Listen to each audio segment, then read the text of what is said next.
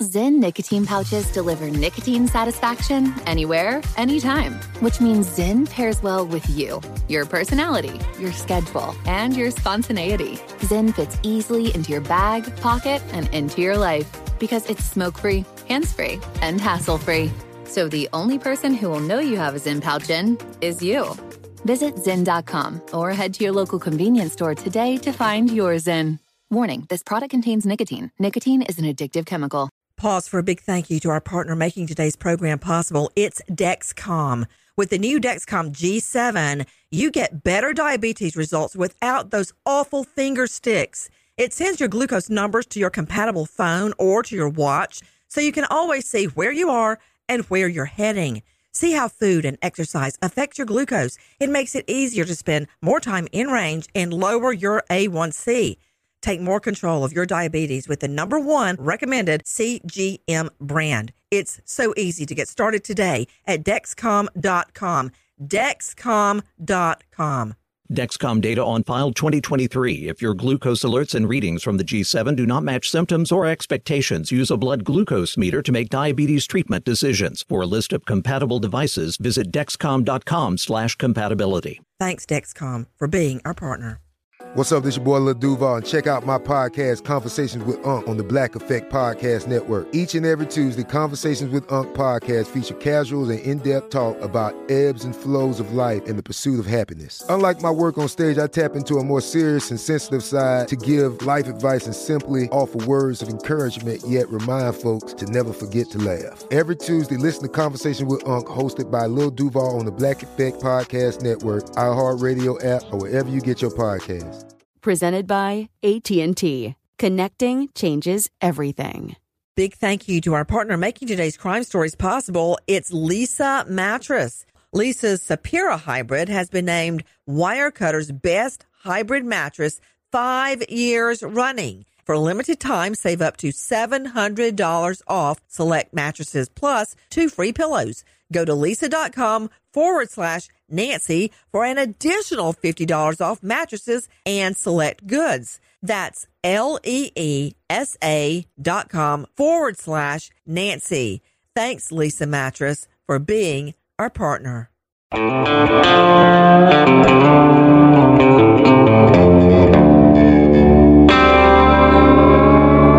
Body Bags with Joseph Scott Morgan.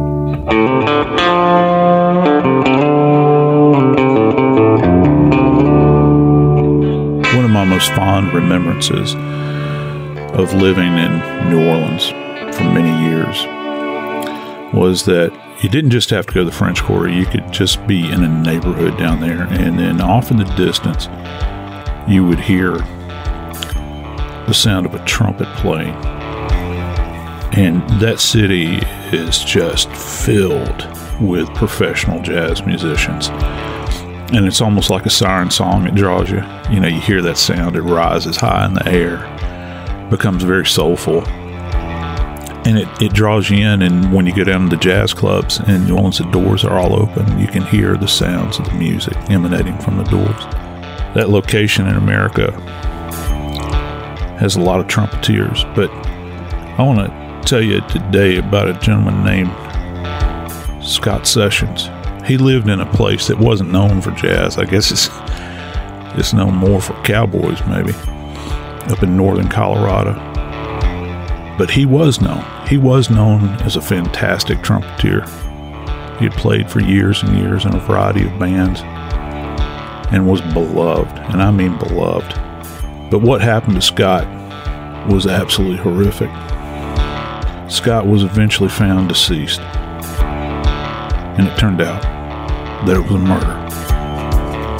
Today, I'm going to talk about the murder of Scott Sessions and Heather Frank. I'm Joseph Scott Morgan, and this is Body Bags. I got to tell you, when you begin to think about somebody that puts so much time into everything that they do, and they are truly a professional, it's almost like seeing somebody throw a brick through a beautiful stained glass window. That's what this is. Joining me today is my friend Jackie Howard, executive producer of Crime Stories with Nancy Grace. Yet again, you picked a very complicated case that's going to take a lot to unpack. This is thought to be a love triangle gone wrong. There's some indications that it may not have been a love triangle gone wrong. Again, a very, very complex case. And the deaths that we're talking about today, Stanley Scott Sessions, 53, the trumpeter, as you were talking about, and Heather Frank, 48. Heather Frank was dating Kevin Eastman for some time, and by all accounts from friends and family, it was a very toxic, violent relationship, very controlling and manipulative. Then Heather Frank became interested in Sessions, the trumpeter. She had gone to, as you said, to watch him play, and a relationship blossomed from this. Given the toxic, manipulative nature of the original relationship, it was evident that Eastman was not going to let go.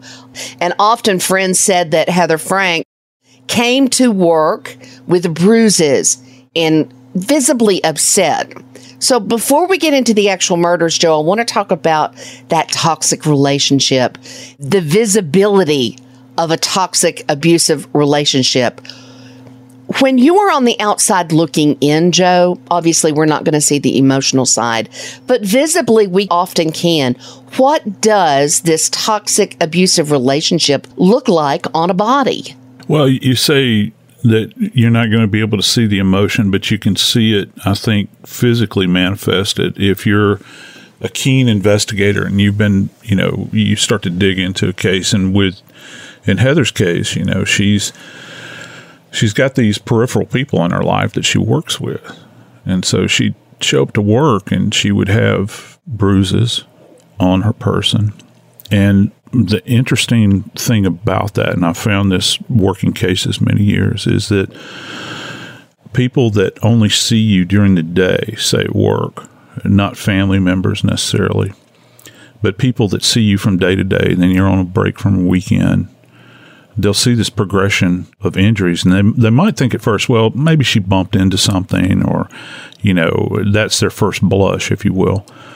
But then they'll see something else manifested in another location, and then suddenly a pattern begins to develop. Well, why is this woman who seems rather stable in her gait, walks normally, she doesn't seem disoriented or, maladjusted in any way, it's not possible that she's bumping into furniture all the time. It's not possible. Right. You're talking about the old I ran into a door excuse. Yeah. And you find that all the time. This even extends to adolescents, to children, that are being abused. And so in this particular case, you would look at this and you would begin to think about, the things that we talk about aging and injuries. And one of the interesting practices that my colleagues engage in that do abuse cases is that they have a scale that they grade bruises or contusions, those focal areas of hemorrhage throughout the body, with children primarily, where they're looking as the bruise begins to recede, and there's time elements that can be attached to that. So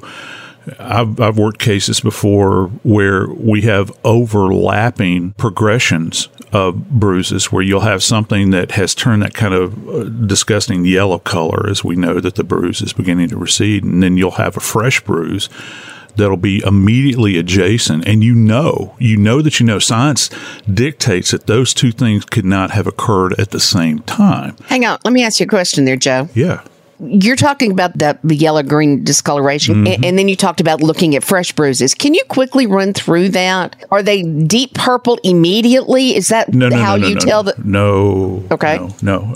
And that's an excellent question. The first thing that's going to occur, if somebody slaps somebody in the face, that's kind of the classic thing you think about. Well, you're going to have a red mark, and the red mark will exist for a few hours. And then all of a sudden, and you have to ask, well, what causes the red mark? Well, it's underlying hemorrhage, particularly if you're struck hard enough. Now, the skin is going to react and turn red just by that kind of blunt contact. But when you really hit somebody hard, it'll be red And the little capillary beds, we think about petechiae many times. We talk about capillary beds, but in this particular case, you'll have a broader area where you rupture multiple of these little capillary beds.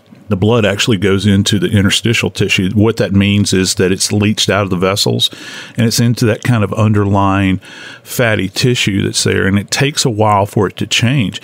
The really horrible thing about this, when you see a bruise, is actually the blood decomposing beneath that layer of skin, and it takes a while for it to kind of transition out, and the body has a way of kind of pushing that out and metabolizing it, if you will, in its own way. So you'll have specific grading that you can do relative to these bruises, where it will go from that red that we mentioned into this kind of black blue phase, and people will just make offhanded remarks. I was beaten till I was black and blue. It's kind of an offhanded remark, but that's one of the points along the continuum.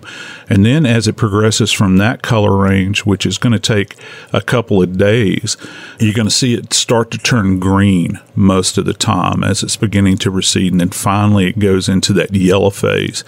You can't put a specific time to it, but all in all, these things will be back to quote unquote normal. At the outer marker is going to be about 14 days until it's kind of moved all the way through. And it's going to be as variable as people are variable, because everybody's metabolism is different in the way they react to trauma and all these sorts of things. But in Heather's case, they talk about how she was seen with these bruises. And this isn't just a passing thing. You got multiple people that saw bruising on her, so they know that something is going on domestically with her. So when you see someone with a bruise, if it is super dark in color, what you're telling me is that the injury to that area was enough that it damaged a lot of blood vessels. Yeah, the underlying blood vessels. This is not something most people think about day to day, but when you look at your skin, there are a number of programs out there that you can computerize these things with and appreciate all the vessels in the body. And I've seen these things where they've got arteries highlighted and veins highlighted, and they're throughout the body. And it's kind of an exploded view of the body, if you will. That's only touching the surface of it, because extending out from that, you have capillary beds, which is actually where the blood is kind of exchanged, and it goes from arteries to arterioles to venules back to veins. And so these things are even more complex, and there's these entire fields of these capillary beds throughout our body. And so and they're rather delicate, so when they're struck externally, by a blow, blunt force trauma, these things are going to rupture, and then you'll just begin to seep out blood into these particular little areas. And it's the beauty of it from a forensic standpoint is that, we're all about time and timelines and that sort of thing. And it's just one more of those elements that we can apply to understand what was going on in that antemortem state before death with an individual that can obviously no longer speak for themselves. You don't have witnesses to these things, but you can kind of begin to develop a history. They were struck in this location, this particular day, in this location. And with abuse victims in particular, one of the things that's very troubling, and, I'm hesitant to say this, but I'll go ahead, is that many times with abusers, they won't strike people on the face. They won't strike people on the arms necessarily. With abusers, many times they'll strike, and particularly with children, they'll strike them in clothed or covered areas. You're still getting across that point that you're in charge, you're the dominant factor here, and I'm going to bring pain upon you, but no one's any the wiser. Because their back is struck, lower back, or they're punched in the stomach or kicked between the legs and things like that. So normal progression of somebody's day, you're not going to necessarily see that. In Heather's case, she obviously had injuries maybe to her neck, her arms. So it's kind of a randomized kind of thing. It's not, it almost gives you an impression that it's almost a reactionary kind of event, perhaps. Sessions was killed first, and the location of his suspected murder led prosecutors, as they unfolded the facts in this case, to believe that he was killed at Heather Frank's apartment. So let's talk about, number one, how did he get there? And what happened to him, Joe? He, according to prosecutors, bled profusely. And I can't wait to talk to you about the evidence in the apartment and how they found it. But what happened to Sessions? The term that I would apply to this is the term ambush. He was lured to Heather Franks' apartment, and then he was ambushed, and his life was just spilled out literally onto the floor in that apartment. And later, the police found evidence of this. He was attacked with an edged weapon, which essentially means a sharp instrument. This is sharp force trauma that he sustained. And people really, they think about, they'll use terms like euphemistic terms, like, well, you're really cutting your own throat, those sorts of things. Well, the reason that term has kind of entered the lexicon over, centuries for us is because that traditionally has been one of the most fatal areas that an individual can sustain trauma in. In Scott's particular case, he actually had his throat cut. He had his throat cut almost immediately upon entry into Heather's apartment. Is that a difficult thing to do, Joe? I mean, let's just look at the mechanics, because we've all seen TV. Somebody comes up behind you, they grab you on the forehead, and they slide a knife across your throat. Blood goes everywhere. Is it that easy? Well, a lot of it's going to be dependent upon the strength of the individual, the perpetrator that is bringing about this assault. Also, does the individual that's being attacked completely have their guard down? That means that you have to have them in almost total submission. And, of course, you can factor in things like skill with an edged weapon. Dealing with edged weapon attacks is not something that is entered into lightly when you think about, well, what are all the different sets of weapons that I could bring to bear in a case like this? And you choose edged weapons. Well, one of the problems with edged weapons is that there's a high probability that the perpetrator is going to run the risk of harming themselves as well, creating an injury on their own self. Because, let's face it, if you don't take somebody by surprise, they're going to fend you off as best they can, at least at a primal level, throwing up their arms and those sorts of things to give themselves a chance to survive. And you might, if you're the perpetrator, wind up being cut yourself. But in this case, there's not really that much evidence of it. But if you show up to this event, you can take somebody by surprise, and the weapon is sufficient to the task. And what I mean by that is it's robust enough, because, I've had cases where people have gone to discount stores and purchased steak knife sets, that are made and who knows where. And the strength of the blade is insufficient to the task. Blades break off. They don't have the edge on them. But if you have a robust weapon, and there's any number of ways that we can describe that, but the quality of the steel itself that it's made with, the edge of the weapon, if there is a great edge on that weapon, yeah, you can do a lot of harm if you know what you're doing. Heather Franks was killed later, but after her body was found and investigators started going to her home and looking at what happened, they discovered this pool of blood. And there was so much blood, Joe, that it seeped through the carpet, through the pad. So remind me again how much blood there is in the human body. And when it pools out like that, what are they going to find? That is a fantastic question, because, one of the things that we actually look for at autopsy, and it's kind of a tell when people might think this is kind of an incidental finding, but it's actually very significant. When you're dealing with a sharp force injury attack, you're going to bleed profusely, okay? And at autopsy, and I've actually been present when this happens, I've actually attempted to do it, you draw blood out of the body, right? You draw blood, and we go in literally into the aorta, which is the big vessel that comes off the heart. I have done autopsies on bodies where they bled so much at the scene that I literally had to truly struggle to find blood to draw out of the body just in order to get a sample for toxicology. Many times with edged weapon events, we'd have to go into the leg, into the femoral artery where you've got kind of peripheral blood sources in order to draw blood because you bleed so much. These injuries are very nasty.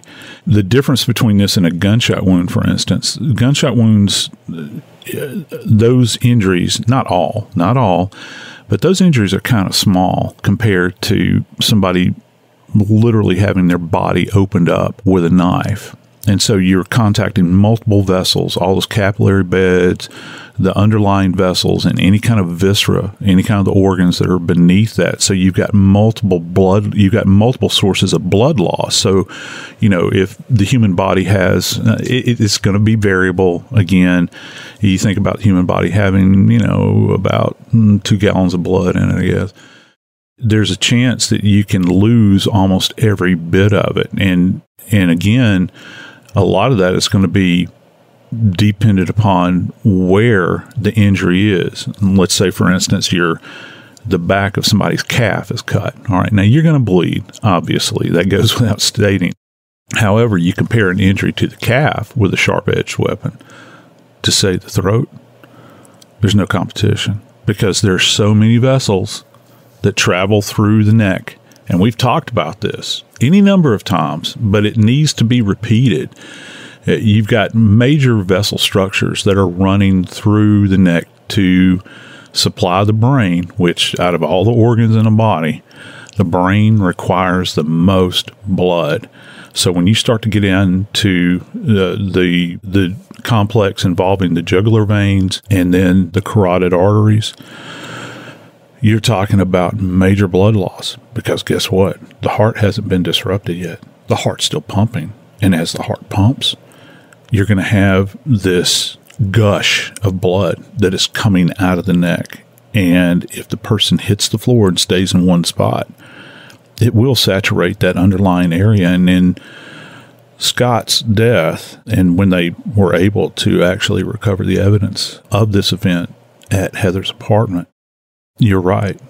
You had a layer of carpeting, the top layer, and then the pad, which people are familiar with, that kind of softens your footfall, and then down into the subflooring. That area was super saturated. And why is this important forensically? Well, we can look at that bloody area and type the blood. We can actually type it and loop it back to whose blood it might have been through blood type. And then, of course, we can collect it. And perhaps if there's a viable sample, we can do DNA. But it also gives us another indication, the dynamics of the event. You begin to look at it and you think, well, if I've got this heavy concentration of blood right here, and there are no other, say, peripheral areas of blood, like blood drops or any kind of blood staining on the walls or anything like that, what we can opine at that point in time is that the individual that sustained this injury didn't move any further than that location.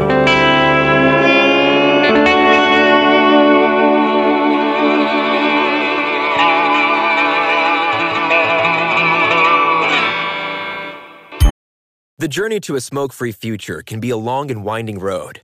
But if you're ready for a change, consider taking Zyn for a spin. Zyn nicotine pouches offer a fresh way to discover your nicotine satisfaction. Anywhere, anytime. No smoke, no spit, and no lingering odor. Ready to start your new journey? Get in gear with the Zyn 10 Challenge. Enjoy Zyn nicotine pouches for 10 days and discover a fresher way to experience nicotine satisfaction. Anywhere, anytime. Here's how to get started with the Zyn 10 Challenge. Simply pick your strength and varieties online and check out. Once your Zyn nicotine pouches arrive in the mail, enjoy pure nicotine satisfaction at your leisure. After your 10-day trial, let us know what you think. If Zyn isn't for you, no hard feelings. It's that simple. Order online at Zyn.com, that's ZYN.com, to start your new journey today with the Zyn 10 Challenge. Warning, this product contains nicotine. Nicotine is an addictive chemical.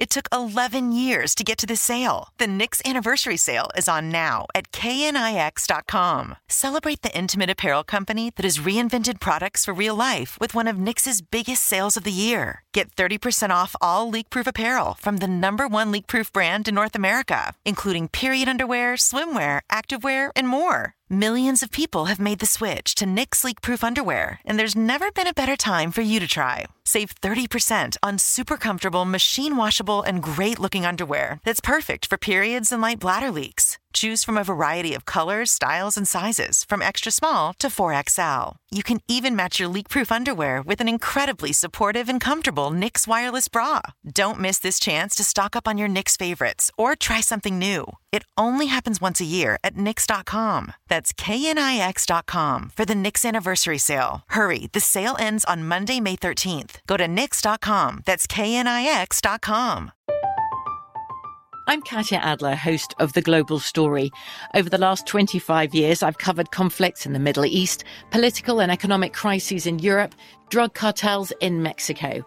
Now I'm covering the stories behind the news all over the world in conversation with those who break it. Join me Monday to Friday to find out what's happening, why, and what it all means. Follow The Global Story from the BBC wherever you listen to podcasts. Xfinity has free premium networks for everyone this month, no matter what kind of entertainment you love. Addicted to true crime? Catch killer cases and more spine-tingling shows on A&E Crime Central. Crave adventure? Explore Asian action movies on Hi-YAH. Searching for something extreme? Check out skating, snowboarding, and more on Fuel TV Plus, the global home of action sports. And find crowd-pleasing bops on iHeartRadio's Hit Nation playlist. There's new free shows and movies to love every week. Say free this week in your Xfinity voice remote.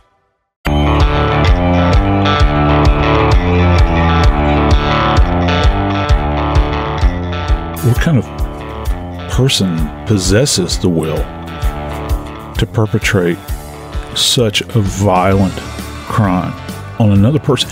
And not just a person that they were involved in an intimate relationship with, but a person that they didn't really know. How much anger and how much hatred would have to be brought to bear in order to take a knife and cut somebody's throat? It's absolutely startling when you think about it. It's a little ironic that you say it like that, Joe, because slicing Sessions' throat is not the only injury that this man had. Yeah, it's really not. And as I mentioned, this is an ambush attack. There were multiple sharp force injuries to the back of his neck, according to what the courts have said and what was said at trial.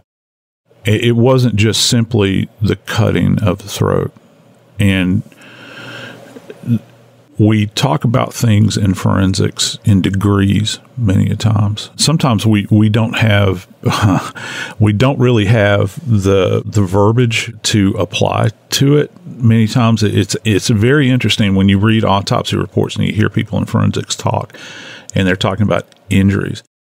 They'll use the term gaping quite a bit, and I'm in no way making light of this, but if folks at home will just imagine what a sharp force injury, where the edge of that blade is actually drawn across the surface of the anterior neck, it creates this kind of gaping injury that looks very similar to a smile. And the reason that happens is kind of the biomechanics that are involved in the person wielding the knife and, of course, the surface of the neck. So when they cut many times, it's not just going to be straight across the throat. And that's one of the kind of weird things that you'll see in Hollywood, that they'll display that kind of event like that. It's generally not. It's going to be kind of elliptical in shape, where it'll go from high to low, then back to high many times, if there can be direct pressure applied for the entire stroke of that blade. And one of the things that really kind of grabs you in the death of Scott and the injury that he sustained when they were finally able to assess it is the fact that investigators had described, and the pathologist had described, the fact that Scott's head was almost completely separated from his body. So what that means is that you're not just going through these vessels that we've talked about, these major vessels that supply the brain with oxygen, but you're also going through all the muscle attachments and some of these features that keep our head upright, if you will, the musculature and all those sorts of things, till the individual would have gotten down to the spinal processes, those stacked vertebrae in the cervical area that hold our head upright, that structure that had gotten all the way down to that point to where his neck was in such a condition that when they observed his body, there was this idea that he had almost been decapitated. And again, I think that that's a demonstration of how much anger and hatred is involved in an attack like this. So would the near decapitation come from the repeated blows? I mean, let's be realistic. When you look at your neck, it's smaller than your torso, than your head. So is the near decapitation from repeated cuts? We said that he had many injuries to his neck. Or did that come from one long slice across his throat? It can. And again, a lot of this is dependent upon the amount of pressure that can be applied in one fell swoop and how sharp the edge is on the blade. I would suspect that this occurred as a result of multiple insults or strokes across that area. It would be very difficult, I would think, at least, to render this kind of injury with one blow. We're not talking about somebody swinging an axe here, okay? We're talking about an individual that is using a handheld blade where they're having to generate all this force by moving their hand either from left to right or right to left and getting down into that tissue.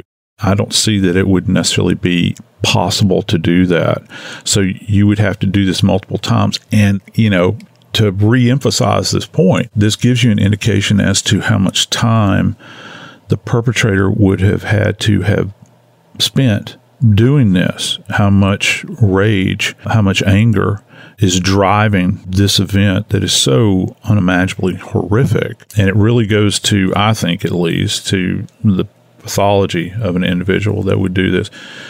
Because, it's not like you've got somebody that is in the person of Eastman. You don't have somebody that's working, say, for instance, in a slaughterhouse, okay, that's day after day. They're used to seeing blood. They're used to seeing, let's face it, the death of animals. There's almost kind of a disconnect between what they're doing occupationally and the gore that they're subjected to. This is a guy that, to the best of our knowledge, it doesn't have this level of experience, certainly not in the immediate. He wasn't doing a job like that. So they have to have a very strong driver behind them that, we're not talking about doing this to some poor animal in a slaughterhouse. We're talking about a fellow human being. Just let that sink in and resonate with you just for a moment. And this is another point along this, is that in doing this, you talk about contact trace evidence. Oh, my Lord. This particular case, he would have had to have cleaned himself up very, very well, gotten rid of his clothes. More than likely, that's what happened, because he would have been super saturated in blood, because this is not something you just merely walk away from. This is not like you've taken firearm and shot somebody and then you're essentially absent visible evidence on your body. And I know that people will say, well, you can get, blood staining that blows back on you. Yeah, you can. And there's gunshot residue. But come on, let's face it. What we're talking about here is just the depths of horror. Before we talk about the discovery of Sessions' body, let's jump ahead and talk about the death of Heather Frank for a second. Heather Frank continued about her quote unquote normal life for a week before she was killed. How was she killed, Joe? With Scott, we've talked about this ad nauseum relative to sharp force injuries, but with Heather was actually shot twice in the chest with .22 caliber ammunition. It's a much, I don't know if the term merciful really fits in here, but let's face it, in the grand scheme of things, you're not almost decapitating her. All right. So it would have been a much cleaner death, I would think, and much less dramatic, if you will, because if she's shot in the chest, there's a high probability that you're going to hit a vital area, perhaps the heart, the lungs, and death would soon follow thereafter, depending upon the location of the injuries. But we do know that she was shot in the chest. And fascinatingly enough, when Eastman was discovered, he actually had .22 caliber ammunition in his pocket. And that was what she was killed with. Yeah, she was, in fact, killed with .22 caliber ammunition.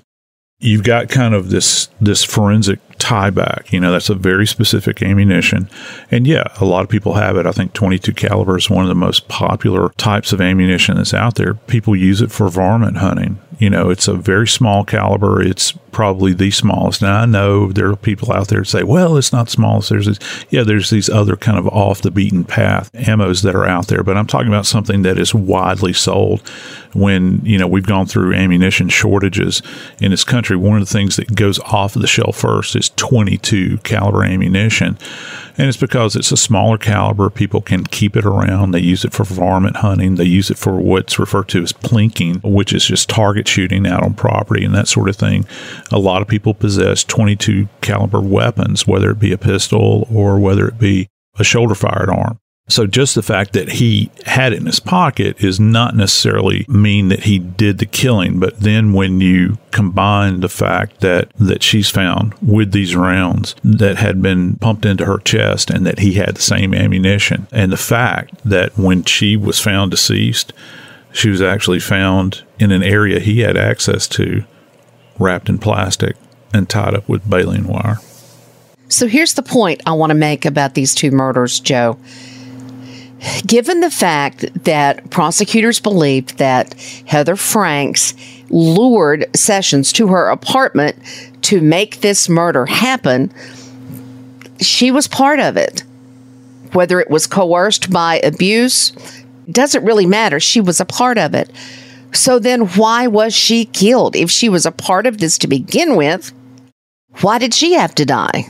You know, I've had somebody else ask me that question about this because, you know, you think about how some people have put forth this idea that this toxic relationship that these two had, and it lasted for 7 years, all right? And it was on again, off again. They'd fight and carry on and whatnot. If she was so afraid of him and she had lured Sessions to her apartment, why would Eastman kill her? Because you would think that he could control her, you know, just merely through fear. I think that, and some people put forth this theory that after a time he realized that she could talk, that she would be a source of information that would tie him back. And this is not just like, you know, randomly bumping into a car when you're driving down the road and you've got a passenger that witnesses it. We're talking about bringing a man to your apartment.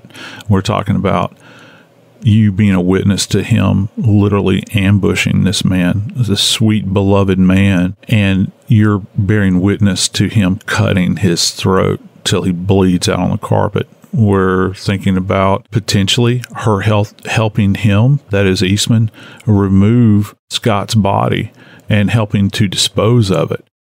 All of those things, in his mind at least, are kind of connecting these dots, and he has maybe a moment of lucidity where he says, look, if I don't get rid of her, she can tie me back to this murder, this disposal, and then my life is over with.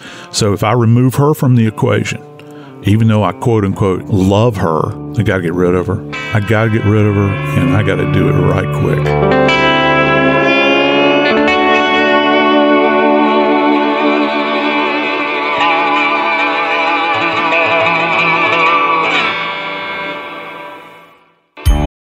The journey to a smoke-free future can be a long and winding road. But if you're ready for a change, consider taking Zyn for a spin. Zyn nicotine pouches offer a fresh way to discover your nicotine satisfaction. Anywhere, anytime. No smoke, no spit, and no lingering odor. Ready to start your new journey? Get in gear with the Zyn 10 Challenge. Enjoy Zyn nicotine pouches for 10 days and discover a fresher way to experience nicotine satisfaction. Anywhere, anytime. Here's how to get started with the Zyn 10 Challenge. Simply pick your strength and varieties online and check out. Once your Zyn nicotine pouches arrive in the mail, enjoy pure nicotine satisfaction at your leisure. After your 10-day trial, let us know what you think. If Zyn isn't for you, no hard feelings. It's that simple. Order online at Zyn.com, that's ZYN.com, to start your new journey today with the Zyn 10 Challenge. Warning, this product contains nicotine. Nicotine is an addictive chemical. It took 11 years to get to this sale. The Knix Anniversary Sale is on now at KNIX.com. Celebrate the intimate apparel company that has reinvented products for real life with one of Knix's biggest sales of the year. Get 30% off all leak-proof apparel from the #1 leak-proof brand in North America, including period underwear, swimwear, activewear, and more. Millions of people have made the switch to Knix leak-proof underwear, and there's never been a better time for you to try. Save 30% on super comfortable, machine-washable, and great-looking underwear that's perfect for periods and light bladder leaks. Choose from a variety of colors, styles, and sizes, from extra small to 4XL. You can even match your leak-proof underwear with an incredibly supportive and comfortable Knix wireless bra. Don't miss this chance to stock up on your Knix favorites or try something new. It only happens once a year at Knix.com. That's KNIX.com for the Knix Anniversary Sale. Hurry, the sale ends on Monday, May 13th. Go to Knix.com. That's KNIX.com. I'm Katya Adler, host of The Global Story. Over the last 25 years, I've covered conflicts in the Middle East, political and economic crises in Europe, drug cartels in Mexico. Now I'm covering the stories behind the news all over the world in conversation with those who break it. Join me Monday to Friday to find out what's happening, why, and what it all means. Follow The Global Story from the BBC wherever you listen to podcasts.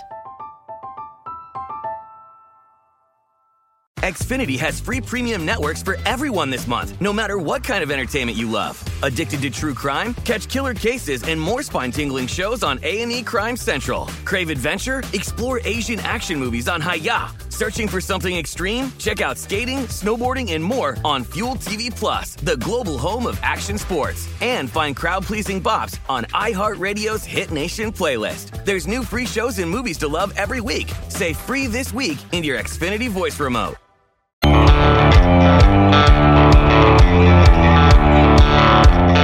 You know, when you get up there to this area of the country where these two horrific deaths took place, it's isolated. It's beautiful. It's, you know, it's more like you're not right in the middle of the Rockies. You can probably see them in the distance in a couple of locations there. We're talking about Laramie and Weld counties, not too far from Greeley and Fort Collins and that area up in northern Colorado.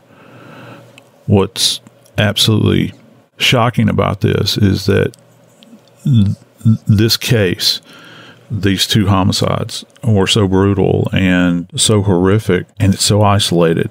I had this kind of moment of clarity when I'm going over these cases to talk about them. I suddenly came to a realization. Weld County is actually where Chris Watts had killed his entire family. What are the odds, I think, that you would have these two completely unconnected events happen in such a rural, isolated area that's, you know, by all accounts, a very peaceful area. What they found out at the scenes, though, involving Sessions and Frank was absolutely horrific. We've seen this over and over again, Joe, on body bags. People think that it's easy to render down a body. Let's just throw them in the fire. That's what happened to Sessions' body. Yeah, you're right. It was. And it rendered down, and we're just talking about the lower torso. There was still sufficient remain left behind that Scott's body was found, you know, still intact to the point where they could do an assessment on his remains, the upper torso, and they could assess this injury to his neck, you know, that we talked about that was so horrific. But also one other significant finding that kind of connects these two deaths. Scott's body was found in Laramie County, and then Frank's was found over in Weld County. Scott had plastic melted to his face, and it can be surmised that his body had in fact been wrapped in plastic, and not only wrapped in plastic, but the same plastic that was used to wrap up Heather Frank's body that was intact. Her body was intact. She had been shot multiple times, wrapped in plastic, and then tied off with baling wire. But Scott had been placed into this burn pit, and his remains were burned. It was an insufficient job. It was insufficient to the task. And we hear that theme over and over and over again in forensics. And I certainly talked about it here on Body Bags. And the individual that's doing this either loses the will to continue on with what they're doing. They get distracted. Maybe they have to go to work. Maybe they don't have sufficient supplies in order to keep this up, because, when you're burning a body, you have to keep this heat going, and it's not something that can be backed off of because you're in an open area. This is not a crematory. You're having to always stoke the fire, turn the fire, and in a sense, come in contact constantly with the remain. Can anyone possibly imagine what that's like? You're standing over a fire pit that you have seemingly created, and you're applying fuel, you're applying accelerant, you're turning the fire, and maybe all of a sudden you have this kind of epiphanal moment. It's like, oh my God, I'm actually burning another human being's body here. And you just kind of walk away from it for a moment. And in this particular case, when the fire was not tended to properly, that's the moment, forensically, when you get a break, because that means that all of the evidence hasn't been consumed by the fire.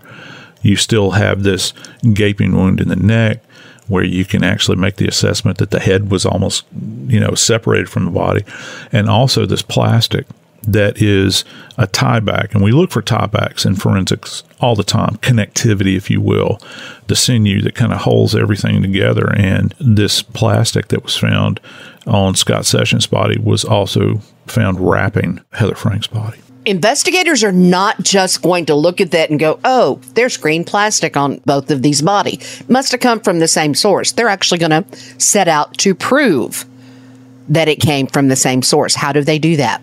Yeah, isn't that interesting? When you begin to think about, there's any number of ways that, like plastics, sheeting like this can be tied back. We think, first off, you have to do a general overall classification. And again, that's one of the things that's done in forensic practice.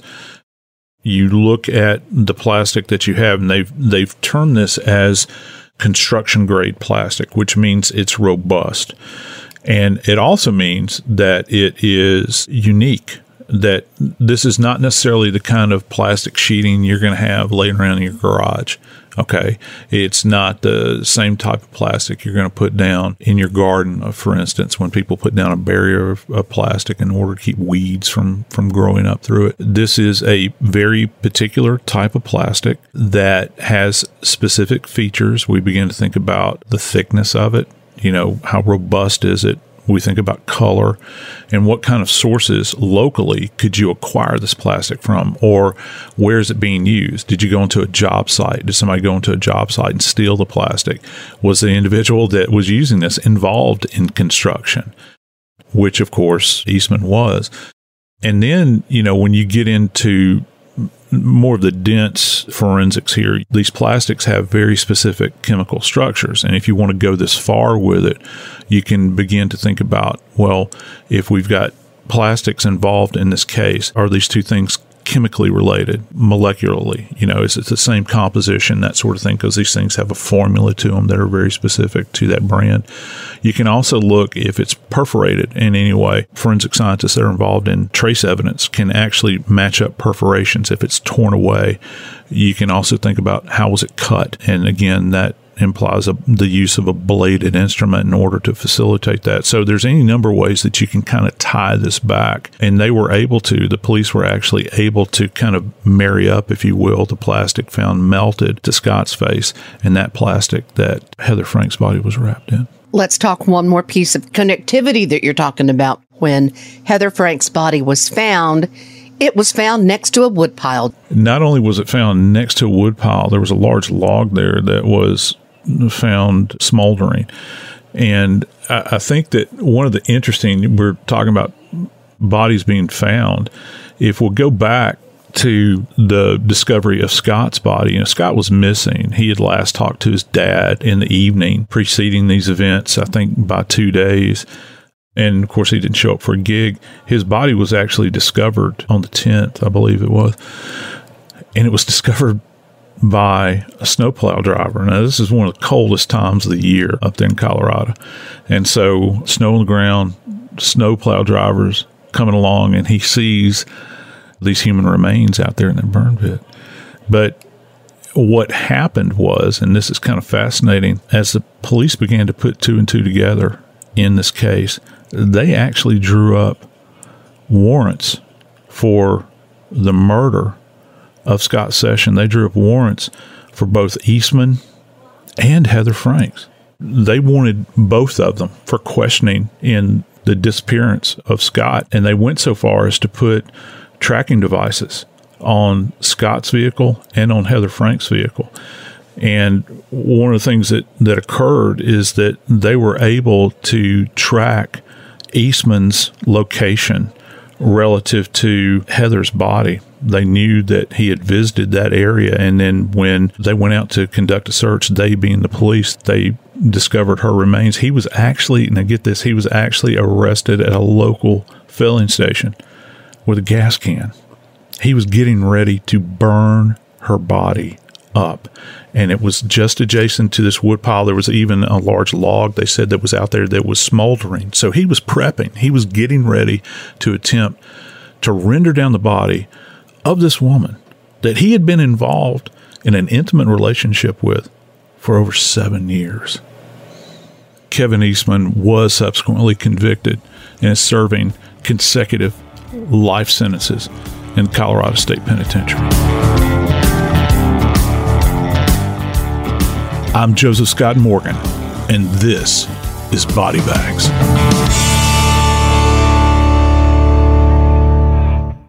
Pause for a big thank you to our partner making today's crime stories possible. It's Leesa Mattress, a collaboration between Leesa and West Elm.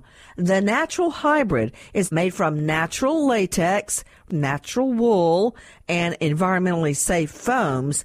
The natural hybrid elevates your sleep and supports. Go to leesa.com/Nancy to learn more. That's LEESA.com/Nancy. I'm Katya Adler, host of The Global Story.